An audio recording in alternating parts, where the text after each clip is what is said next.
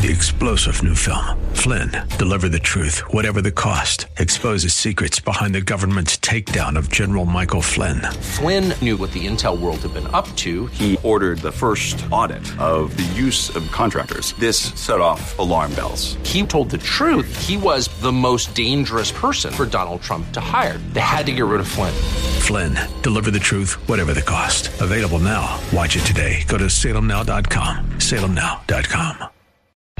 Abraham Lincoln warned that the philosophy of the schoolroom in one generation will be the philosophy of government in the next. Would you like to know what's being taught in today's classrooms? Welcome to Say What? With attorney Mark Schneider and Pastor George Rosca Jr. They'll explore the issues facing children, parents, and society as a result of the public schools and the forces behind them. Say What is the radio program of Protect Our Kids, which seeks to inform and equip concerned citizens about the looming crisis in American education. So listen in as your hosts, Mark Schneider and George Rosca Jr., unpack the issues and organizations affecting our children.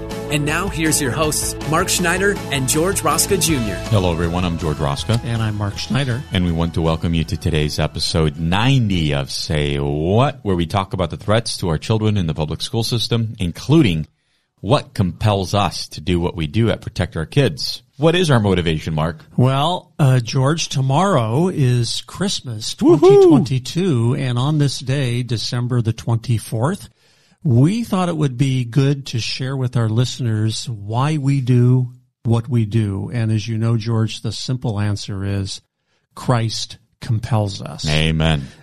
Children hold a very fearful place in God's heart, and we have a couple scriptures to share. So Matthew 19, verses 13 through 14, very, very familiar to most people. Then children were brought to him that he might lay his hands on them and pray.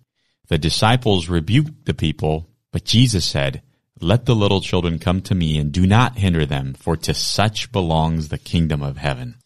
And then in Matthew 18, we read, At that time the disciples came to Jesus saying, Who is the greatest in the kingdom of heaven?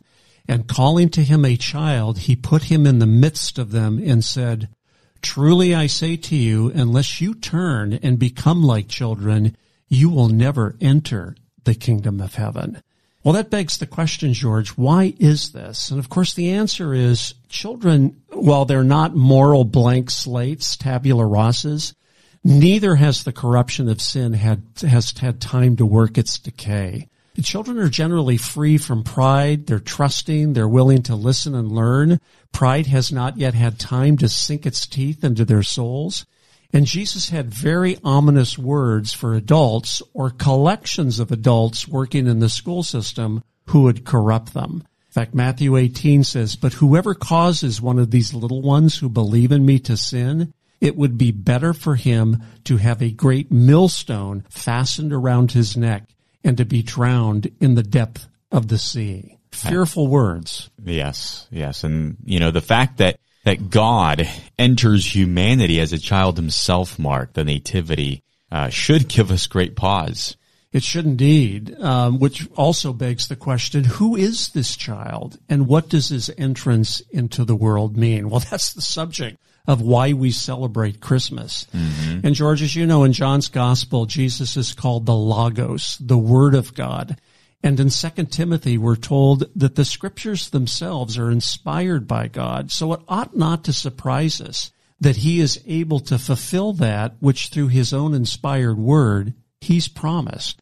And speaking of the Bible, George, we know it's not one book, right? It's actually 66 books. Written by 40 unique authors over a period of time of some 1,500 years. In fact, one scholar has referred to it as an integrated message system, God's Word to humanity.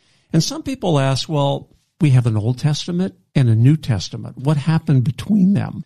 Well, that was a long period, about 400 years, and what are commonly known as the silent years. But of course, historically, we know they were anything but silent. A lot of things happened in that period of time. Preparation for the New Testament. We had the rise of the Greek Empire and Alexander the Great, the establishment of the Roman Empire. We had the Seleucid Empire and the Maccabean Revolt, which led to Hanukkah. and the rededication of the Second Temple all happened between those years. But the reason for the division between the Old Testament and the New Testament, in the Old Testament, God reveals his character and his dealings with the Jewish nation through mainly the law, the Ten Commandments, the legal law, and the ceremonial laws.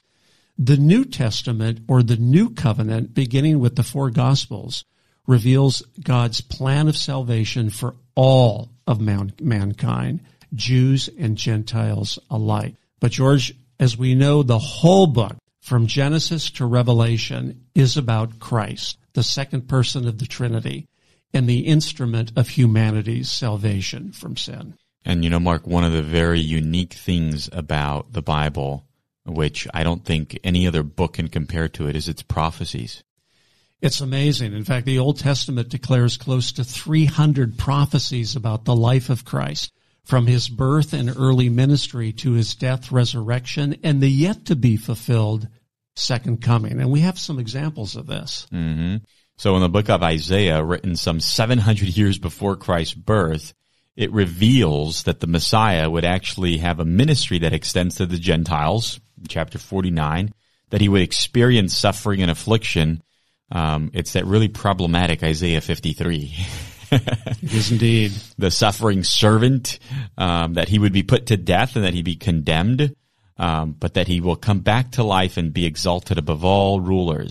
And most of these passages that you just read, George, all come from that chapter in Isaiah chapter 53. And this reminds me of the story of Barry Leventhal. Now, Barry, this goes back to 1966. Barry was the offensive captain of UCLA's football team, where my son graduated from recently, a team that was predicted in that year to finish last. But to everybody's surprise, they won the Rose Bowl that year, and Barry himself was the hero. But within a few months, the glory of that game began to fade, and Barry began to ask himself, is that all there is to life? What happened to the high that I had, and now it's gone? And God used that discontent to begin drawing Barry to the Jewish Messiah. In fact, Barry had a best friend. His name was Kent, who had become a Christian. And he expressed thanks to Barry for the Jews bringing in the Messiah. And then, soon after that, a Campus Crusade for Christ member, a guy named Hal, shared, George, this very passage that you read from, Isaiah 53, with Barry. And Barry initially got angry, but he verified the passage in the Tanakh, which is known as part of the law and the prophets. And in fact, he took this passage to his rabbi, who said Isaiah 53 sounded like Jesus. But since Jews don't believe that Jesus is the Messiah, Isaiah 53 can't be referring to him.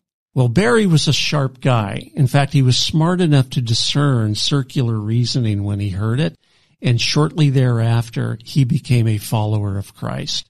And many others have had similar experiences when they look at the prophetic passages in the Old Testament, particularly Isaiah. But George, as you know, Isaiah is certainly not the only Old Testament book that predicts the coming Messiah.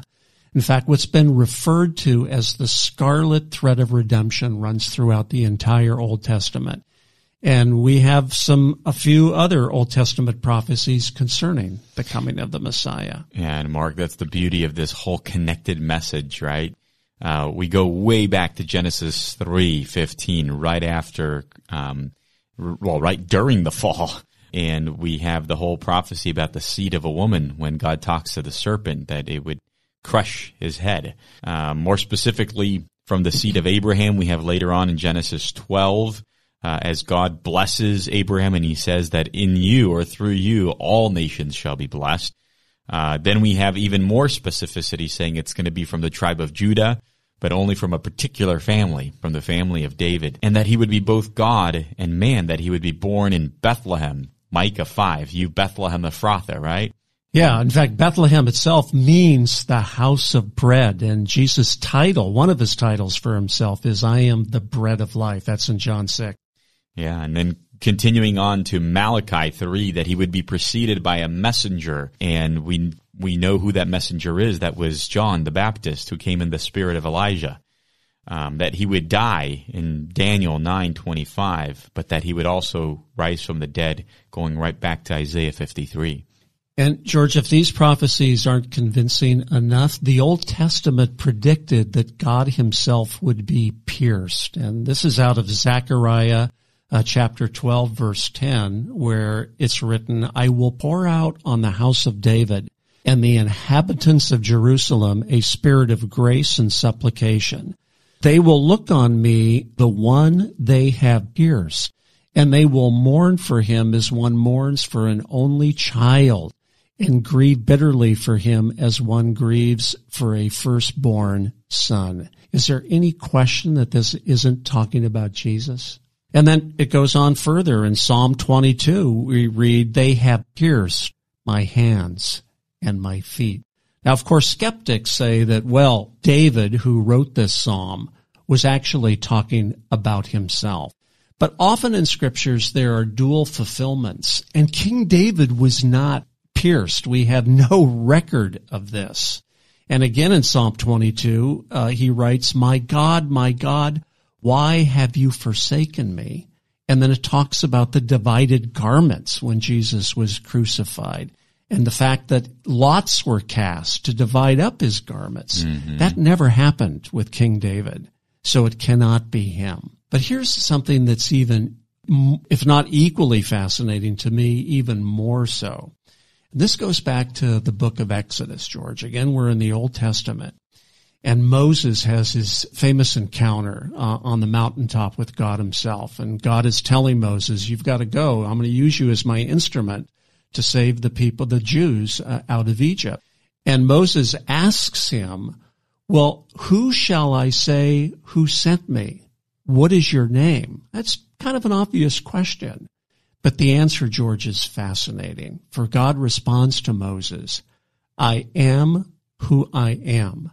This is what you shall say to the Israelites. I am has sent me to you. Now, this expression, I am, in the Old Testament is actually 4 Hebrew consonants that in the English render YHWH.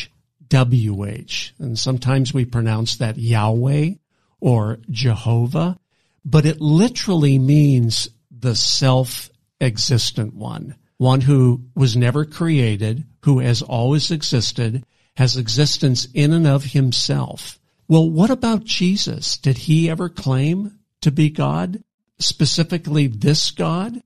Well, the New Testament writers claimed that Jesus was God, but what about Jesus himself? What did he claim for himself? Well, there's this famous passage in John 8, verses 56 through 59, where we read this. Your father Abraham, he's talking to the Pharisees, rejoiced at the thought of seeing my day, and he saw it and was glad.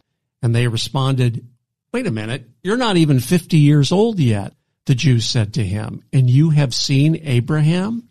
I tell you the truth, Jesus answered. Before Abraham was born, I am.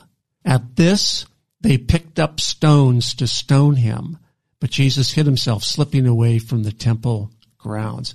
Why did they pick up stones to stone him? Because they knew what this meant. Jesus himself was claiming the very name of God. And if he wasn't, he deserved to be stoned. Yeah, and obviously in the Judaic law, right, if you ever made such a statement, that was heretical. That was blasphemous.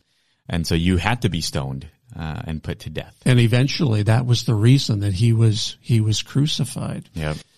Well, here's something really interesting, George. We've only talked about a few of the 300 prophecies that the Old Testament has, that a Messiah would come and that he would save mankind from its sins. And in the book Science Speaks, Peter Stoner and Robert Newman discuss the statistical improbability of one man, whether accidentally or deliberately fulfilling just 8 of the prophecies fulfilled. The chance of this happening, they said, is 1 in 10 to the 17th power. Now, you and I are both engineers, and we understand how big this number is. That's 1 in 100 quadrillion. Exactly. And Stoner gives an illustration, a non-mathematical one, that helps visualize the magnitude of such odds. And I'll read from his book. Suppose that we take 10 to the 17 silver dollars and lay them on the face of Texas. They will cover all of the state 2 feet deep. Now mark one of these silver dollars and stir the whole mass thoroughly all over the state. Blindfold a man and tell him that he can travel as far as he wishes, but he must pick up just one silver dollar and say that this is the right one. Now, what chance would he have of getting the right one? Just the same chance that the prophets would have had in writing these 8 prophecies and having them all come true in any one man, from their day to the present time, providing they wrote using their own wisdom. The mathematical improbability of 300 prophecies coming true in one man, or 44, or just 8, stands as spectacular evidence of Jesus' messiahship. And Mark, just for our listeners to know, Dr. Peter Stoner, all of his calculations were actually peer-reviewed. And I have a quote actually from Dr. Harold Hartzler from the American Scientific Affiliation of Goshen College. And he wrote this in the foreword of that book. He said, the mathematical analysis included is based upon principles of probability which are thoroughly sound, and Professor Stoner has applied these principles in a proper and convincing way, end quote. It's amazing. Well, George, this leaves just a few options for people who have honestly looked at the life of Christ and the Old Testament prophecies concerning him. And those choices are Jesus was either a lunatic or a liar, or he was who he claimed to be. Well, lunatic and liar just don't fit the facts of history, because Jesus consistently uttered the most intelligent, wise, and ethical statements that the world has ever witnessed. And George, people don't voluntarily follow to their deaths people who obviously are lunatics or liars. They only do that for the real deal. Now, there's a famous quote out of C.S. Lewis's famous treatise, Mere Christianity, that I think is worth reading. Do you want to read that for us? Yeah, C.S. Lewis said, I am trying here to prevent anyone saying the really foolish things that people often say about him, meaning Christ. I'm ready to accept Jesus as a great moral teacher, but I don't accept his claim to be God. That is the one thing we must not say. A man who was merely a man and said the sort of things Jesus said would not be a great moral teacher. He would rather be a lunatic on a level with the man who says he's a poached egg, or else he would be the devil of hell. You must make your choice. Either this man was and is the Son of God, or else a man, or something worse. You can shut him up for a fool. You can spit at him and kill him as a demon, or you can fall at his feet and call him Lord and God. But let us not come with any patronizing nonsense about his being a great human teacher. He has not left that option to us. He did not intend to. He did not intend to, indeed. And you know, George, this reminds me of the famous writing called One Solitary Life. And we can sort of conclude with this. He was born in an obscure village, the child of a peasant. He grew up in another village where he worked in a carpenter shop until he was 30. Then, for 3 years, he was an itinerant preacher. He never wrote a book. He never held an office. He never had a family or owned a home. He didn't go to college. He never lived in a big city. In fact, he never traveled 200 miles from the place where he was born. He did none of the things that usually accompany greatness. He had no credentials but himself. He was only 33 when the tide of public opinion turned against him. His friends ran away. One of them denied him. He was turned over to his enemies and went through the mockery of a trial. He was nailed to a cross between 2 thieves. While he was dying, his executioners gambled for his garments. the only property he had on earth. When he was dead, he was laid in a borrowed grave through the pity of a friend. 20 centuries have come and gone, and today he is the central figure of the human race. I am well within the mark when I say that all the armies that ever marched, all the navies that ever sailed, all the parliaments that ever sat, all the kings that ever reigned, put together have not affected the life of man on this earth as much as that one solitary life. There's only one reason why one life can have the effect that Jesus' life had. It was because he was who he claimed to be, the Lord of heaven. And his offer, George, of the free gift of salvation continues for all of mankind. We still live in the age of grace. In fact, in John, the first chapter of the Gospel of John, it says this: "The true light, which gives light to everyone, was coming into the world. He was in the world, and the world was made through him, yet the world did not know him. He came to his own, and his own people did not receive him. But to all who did receive him, who believed in his name, he gave the right to become the children of God, who were born not of blood, nor of the will of the flesh, nor of the will of man, but of God." And George, that's good news indeed. And that is the best news humanity has ever heard. And we are so blessed by this message, Mark. And I hope that our parents out there who have been listening to this program faithfully, and where we usually always talk about other bad news, this is the best news ever possible. And so every single day, parents out there, as you are fighting in your local school districts, at your probably county level or state level or even nationally, be of good cheer.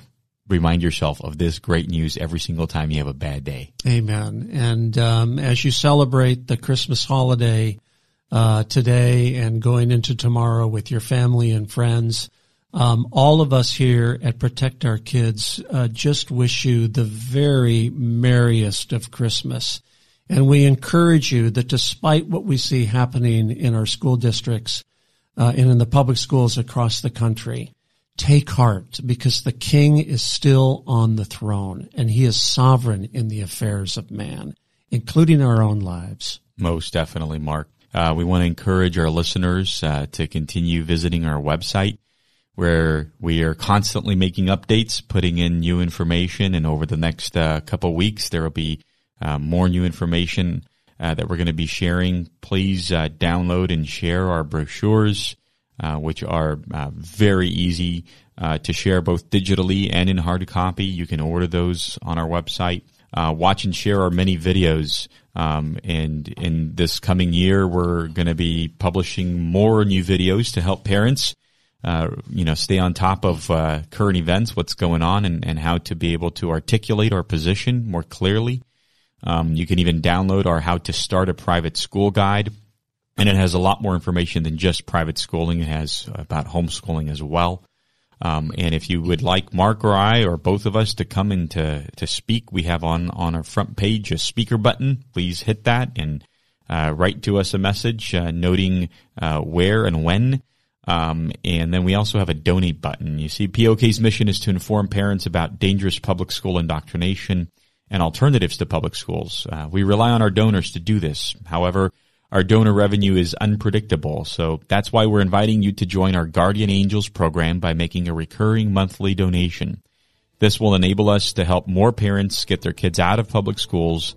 And to learn more, go on our website, protectourkidsnow.org, and you'll see the donate button with the Guardian Angel program.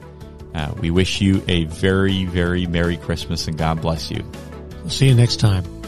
You've been listening to Say What, the radio ministry of Protect Our Kids, where they seek to inform and equip concerned citizens about the crisis in American public education and the forces working against our children. Join us at this same time every Saturday as attorney Mark Schneider and Pastor George Rosca Jr. unpack the issues so that we can better safeguard our nation's children. For more information about this program or Protect Our Kids, email the show at info@protectourkidsnow.org. That's info@protectourkidsnow.org. And join Mark and George right here next week at this same time for another episode of Say What. 3-star General Michael J. Flynn, head of the Pentagon Intelligence Agency, knew all the government's dirty secrets. He was one of the most respected generals in the military. Flynn knew what the intel world had been up to. He understood its funding. He ordered the first audit of the use of contractors. This set off alarm bells. The explosive new documentary, Flynn, Deliver the Truth, Whatever the Cost, uncovers the facts behind this scandal. Flynn told the truth. He was the most dangerous person for Donald Trump to hire. I find out the worst enemy that I'm going to face in my life is right here in America. They took my assessment and they wanted me to change it. And I was like, I'm not changing it. They had to get rid of Flynn. With in-depth interviews, archival footage, and never-before-seen personal records of the man behind the headlines. I just felt like I was drowning. Flynn, Deliver the Truth, Whatever the Cost. Available now. Watch it today. Go to salemnow.com. salemnow.com.